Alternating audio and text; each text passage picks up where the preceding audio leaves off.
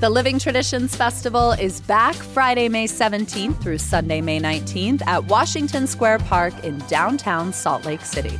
You will find a global food court, live music, performances, art, workshops, bohemian brewery, and stuff for kids. Full disclosure, this is my favorite Salt Lake festival.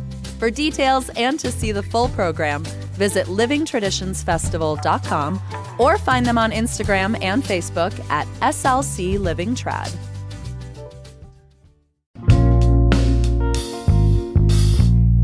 Here's what Salt Lake's talking about. A new year means inaugurations and new roles for our local electeds. In a notable maneuver, both Salt Lake City Council leadership roles are now filled with Westsiders. Councilmember Victoria Petro is the new council chair, and Councilmember Ale Pui is leading the city's redevelopment agency for the second year. So how could all this shift the vibe on the Salt Lake City Council? And what issues do they plan to take on with fervor? It's Thursday, February 1st. I'm Ali Vallarta, and this is CityCast Salt Lake.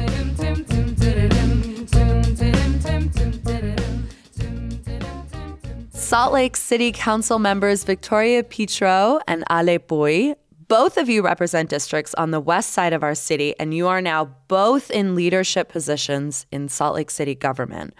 I want to know what the top issues are in your districts. Like when you go to the grocery store and someone recognizes you, what do they yell at you about? Councilmember Petro, you first. Homelessness, far and away. We have been the de facto campground when there are no structures like sanctioned campgrounds or places for people to rest their head.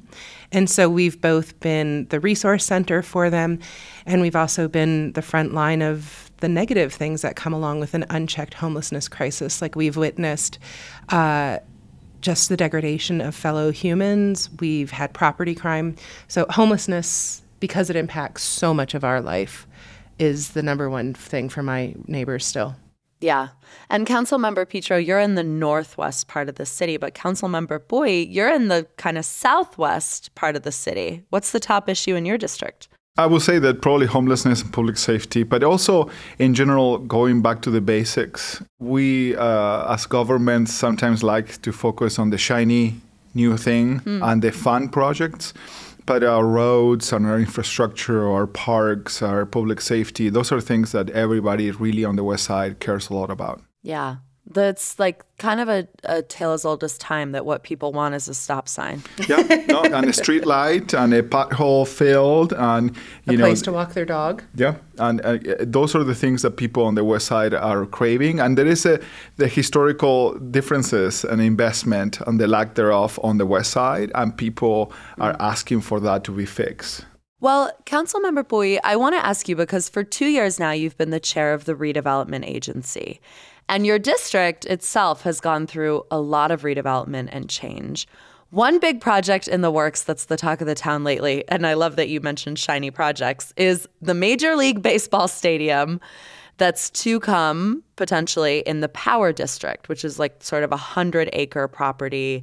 And it kind of feels like this proposal came through and it feels predetermined, like there hasn't been a lot of community buy-in. How are you and your constituents thinking about this project? I mean, let me just mention that this is not a government-driven project. This is a privately driven project. We, as a city, have pieces in the authority related to zoning and public safety and taxing and what is tax increment in the future. And that's where, we connect with those stakeholders. The state is taking the major interest in coming up with financing tools to help on this project. But it is key to going back to the issue here, community buy-in. It is key that investments of this magnitude, where there is going to be possibly tax money going into, improve the communities that they sit in, that they are not, for example, gentrifying the communities, that there is a benefit in the communities that they live in, that there is actual, Victoria talks a lot about making sure that this investment helps the kids that are playing baseball in the communities. In Rose Park, for example, there is a few leagues, making sure that these investments lift all boats, not some of them. Right? That is key to this, and I'm hoping that this project does it right. And we've been, from the beginning, saying we love this idea, but, and there is a big but there, it needs to help the community closest to this. If not, I have to rethink my support. I mean, in your role as RDA chair and on the council, what are the ways that you could protect the Westside from negative impacts of this project? The big one, of course, being gentrification, because in cities around the nation, we've seen when these stadiums pop up, they have that impact. Yeah, well, let me say, it is key that the government closest to the people retains its authority. So, the city retains its authority. Unfortunately, we have seen in the past that other layers of government will take the power from Salt Lake City. We have seen that happen in other, cases. And we want to retain the power. We want to make sure that us elected officials in our part of town retain a say on the table, retains that tax, the zoning authority, the land authority. We want to retain the taxing, opportunity. So we want to decide how this is going to impact. We don't want other layers of government and other entities, maybe unelected boards, sometimes to decide what is best for our communities. It sounds like you're subtweeting the inland port. Councilmember Petro, I mean, your districts bump up against each other. How are you thinking about this project? We would never. I think I am optimistic about the catalytic possibilities. And I'm optimistic that we're serving at a time where there's policy options and innovations that haven't been done before. Community wealth building initiatives like what's going on in Kensington Corridor Trust in Philadelphia or the CIT in Portland. These are policies that we could craft with the right partners that would not just bring in MLB and a district around it, but would also allow the people who have always taken a risk on the Westside before it was destigmatized to actually grow their intergenerational wealth alongside the city and this area of the city. So I'm excited about that. I'm always cautiously optimistic. I am cognizant that the history of redlining has left us vulnerable. Our land is devalued compared to other places. So between the Olympics, MLB, now we have NHL potentially with us in the crosshairs. I mean, that's essentially declaring a gold rush on us. And any well-moneyed developer who knows how to make a good zoning case could come in here and have a field day with us. But we are committing ourselves to being as savvy as possible and to making use and educating ourselves on every new opportunity to craft policies that aren't just protective, but actually enrich the people who we love, the people who caused us both to run, our neighbors.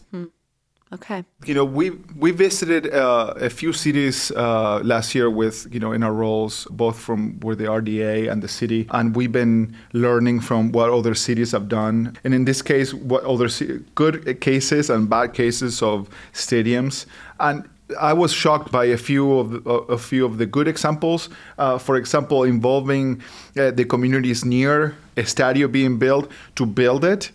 So helping the trades in the community was a way of bringing back jobs to the community that they impacts the most. I remember learning about this case where there was not a contractor in the neighborhood that was the most impacted by it, that was qualified with the certifications to work on it, but the company made an effort to involve them in the job to get them certified. So they didn't have to do that. That was a lot more work to do. But it was a way to bring these companies, these local companies, lift them up too, right? And get them certified and get them trained. So there are ways that catalytic projects like this could lift all the boats, all even from the building, not only when it's done. From the building, from day one, they could actually help the communities they impact the most.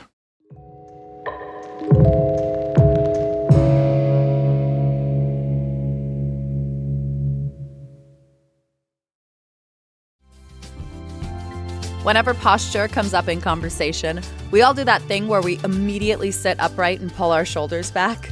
Did you do it just now?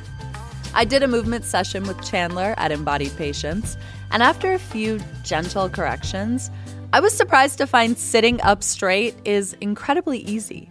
Chandler's practice combines over a decade of study in yoga, Pilates, and the Alexander technique.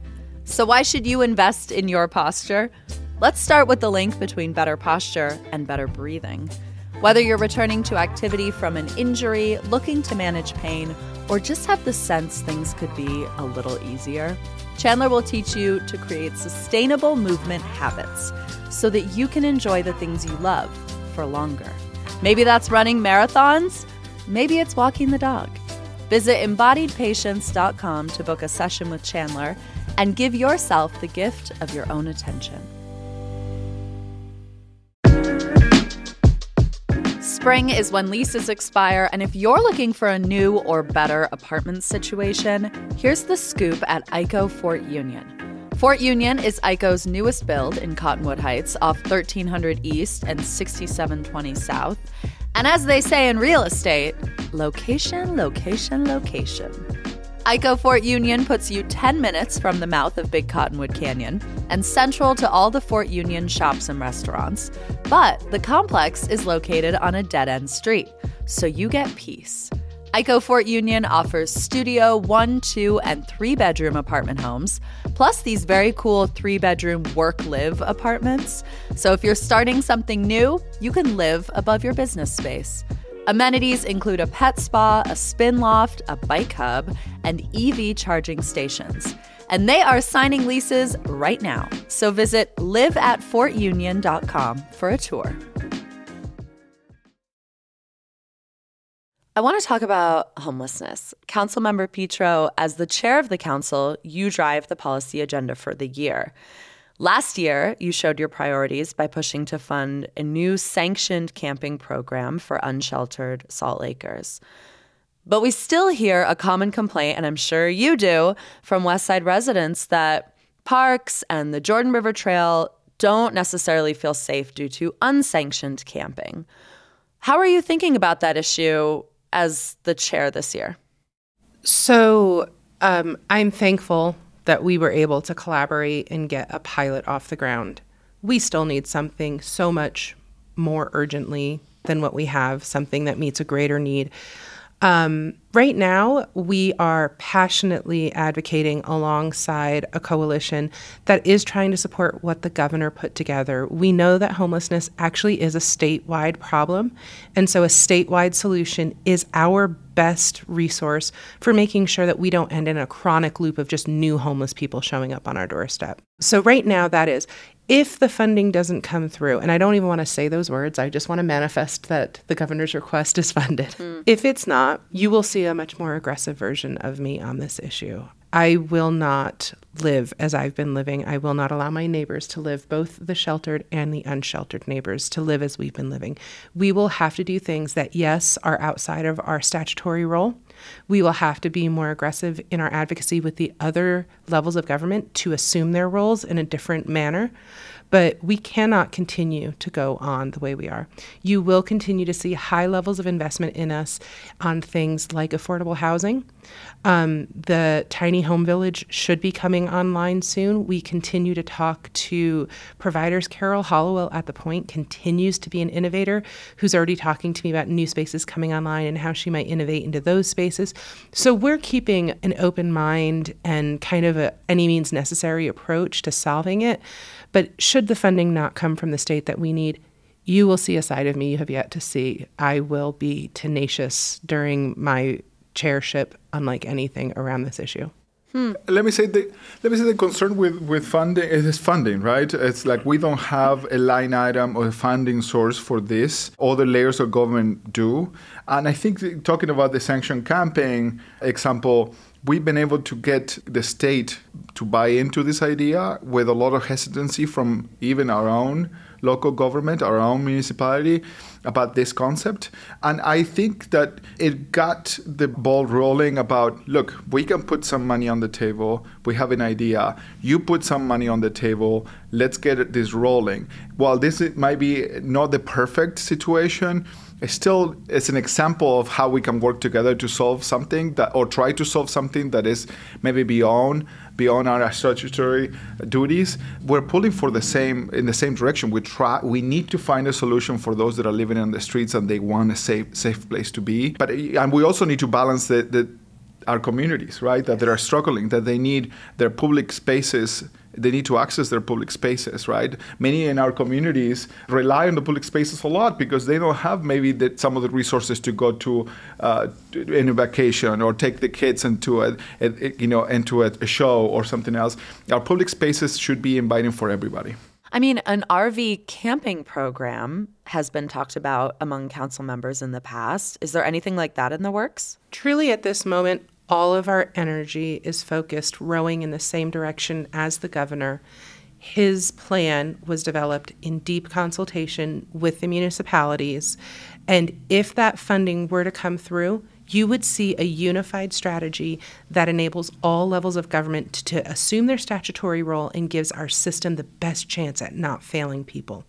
So truly at this point, that is our focus. We are spending an inordinate amount of time talking to legislators, advocating, networking, just trying to give this thing its best chance. If we have to, we are prepared to pivot quickly after session to do what needs to be done.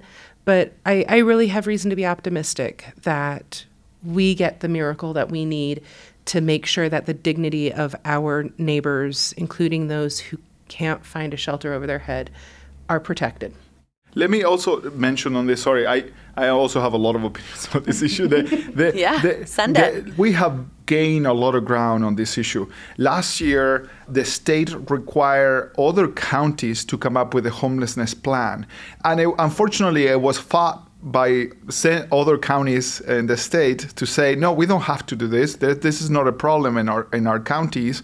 It was disappointing to hear that, but in any case, the state and we worked very hard on that to make sure that we told these municipalities and other agencies, no, this is a problem. We all need to come to a solution. So that was law. It became law, this last year, and we were involved on that. We also tried to encourage other cities to come up with a winter overflow plans. Other cities did step up. West Valley stepped out to this, which it was never done before. It was an uncomfortable situation. The mayor and the council struggled a little bit with the idea. They were able to make it work and work well. Sandy, we testified in the Sandy, ourselves testified on the Sandy City Council to make sure that the Sandy City Council approve a shelter for those that are medically vulnerable. We've been trying to make sure that our voices are not only heard here with our community and with our legislators, but make sure that everybody and every city and county in the state understands that what we're suffering here, those that are suffering in our streets are their neighbors, and they went to their high schools. The state now is tracking where them have graduated from their high schools. So now the state knows, there is 100 people from Sandy that ended up on this homeless services this last year. There is 50 people from Riverton, right? Like now we understand that this issue is touching all of our families, and we need to have a state solution and a multi-layer solution to this problem. I mean, the notion that this problem is just not a Salt Lake City problem, that it is a city, county, state problem is something we've certainly heard from the mayor's office time and time again since her election, 4+ years ago. And one of the things about being an elected official that's so interesting to me is that your job beyond sort of day-to-day policymaking and I think like problem solving is to really lay a vision. So the city council is its own independent branch of government, equally as powerful, I would say, as the mayor and the mayor's office. Councilmember Petro, as chair of the Salt Lake City Council, how do you think your vision for the Westside either differs from or is in step with Mayor Mendenhall's? This feels like a landmine kind of question. You can handle it. I think here's the truth. We want the best for Salt Lakers. I think what's unique about Alejandro and I being in the position, both of us coming from marginalized experiences and bringing a different lens to this, is that our sense of urgency and prioritization is always slightly off. For us, being able to control our land use over there is really important. For us, being able to honor the people who have made the West Side so great instead of, just recently I was talking to the Larry H. Miller Company. And they told us, MLB could be transformative. And I was like, actually, can I ask you not to use that word? I don't need anything to fundamentally transform the West Side. We are actually freaking fantastic. What we need is social capital and political capital and fiscal capital to stand alongside us so that we can assume our rightful place in the communities. We actually just need to be catalyzed. And so you'll notice the conversation over there is about catalyzing, because honestly, we have, the entrepreneurship, the ability to survive COVID rates that were 2 and 3 times the state average at all times, because we never isolated, because we couldn't. The people in our Smith's parking lot who sell tamales and the jaripeo food truck that makes better food in the Smith's parking lot than you can get in the rest of the state. We're fantastic. That truck is right, so right, the best. Yeah. It's a favorite among our staff, our city council team. Yeah. So for us, I think that's the main difference, right?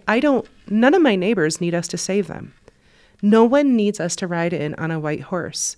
What we need is to stop knowing better than them and to work alongside them to fix nearly a century of nonsensical policymaking and neglect.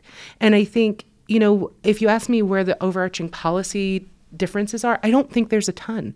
There is, however, the sense of urgency that's different. There is a strategy about how to best accomplish it. There is a prioritization that is different. And fortunately, both Alejandro and I prioritize relationship-based communication. And so even though we are a co-equal, fully separate branch of government and we are checks and balances on each other, we have good communication patterns established with the administration so that they know when making decisions that impact the Westside, checking with us is a safe thing that they should be doing at all times, that we're on the team with them, want the best, and that, if we're aiming in the same direction, they have allies. Councilmember Pui, anything you want to add? I have a lot of things to add to that, and I just say that families in my district that are able to manage 2-3 jobs at the same time and still cook for their kids and get them ready for school and dropping them off to school. Now, unfortunately, dropping them off, to further away schools. It is remarkable, the stuff that, the accomplishments of the people of the Westside. And I'm hoping, and I'm going to fight until the last I have, to make sure that any investments into the community are looking at them first. And that it needs to happen that way first. And it is not, I don't want the community to change significantly at cost of the community that lives there already, right?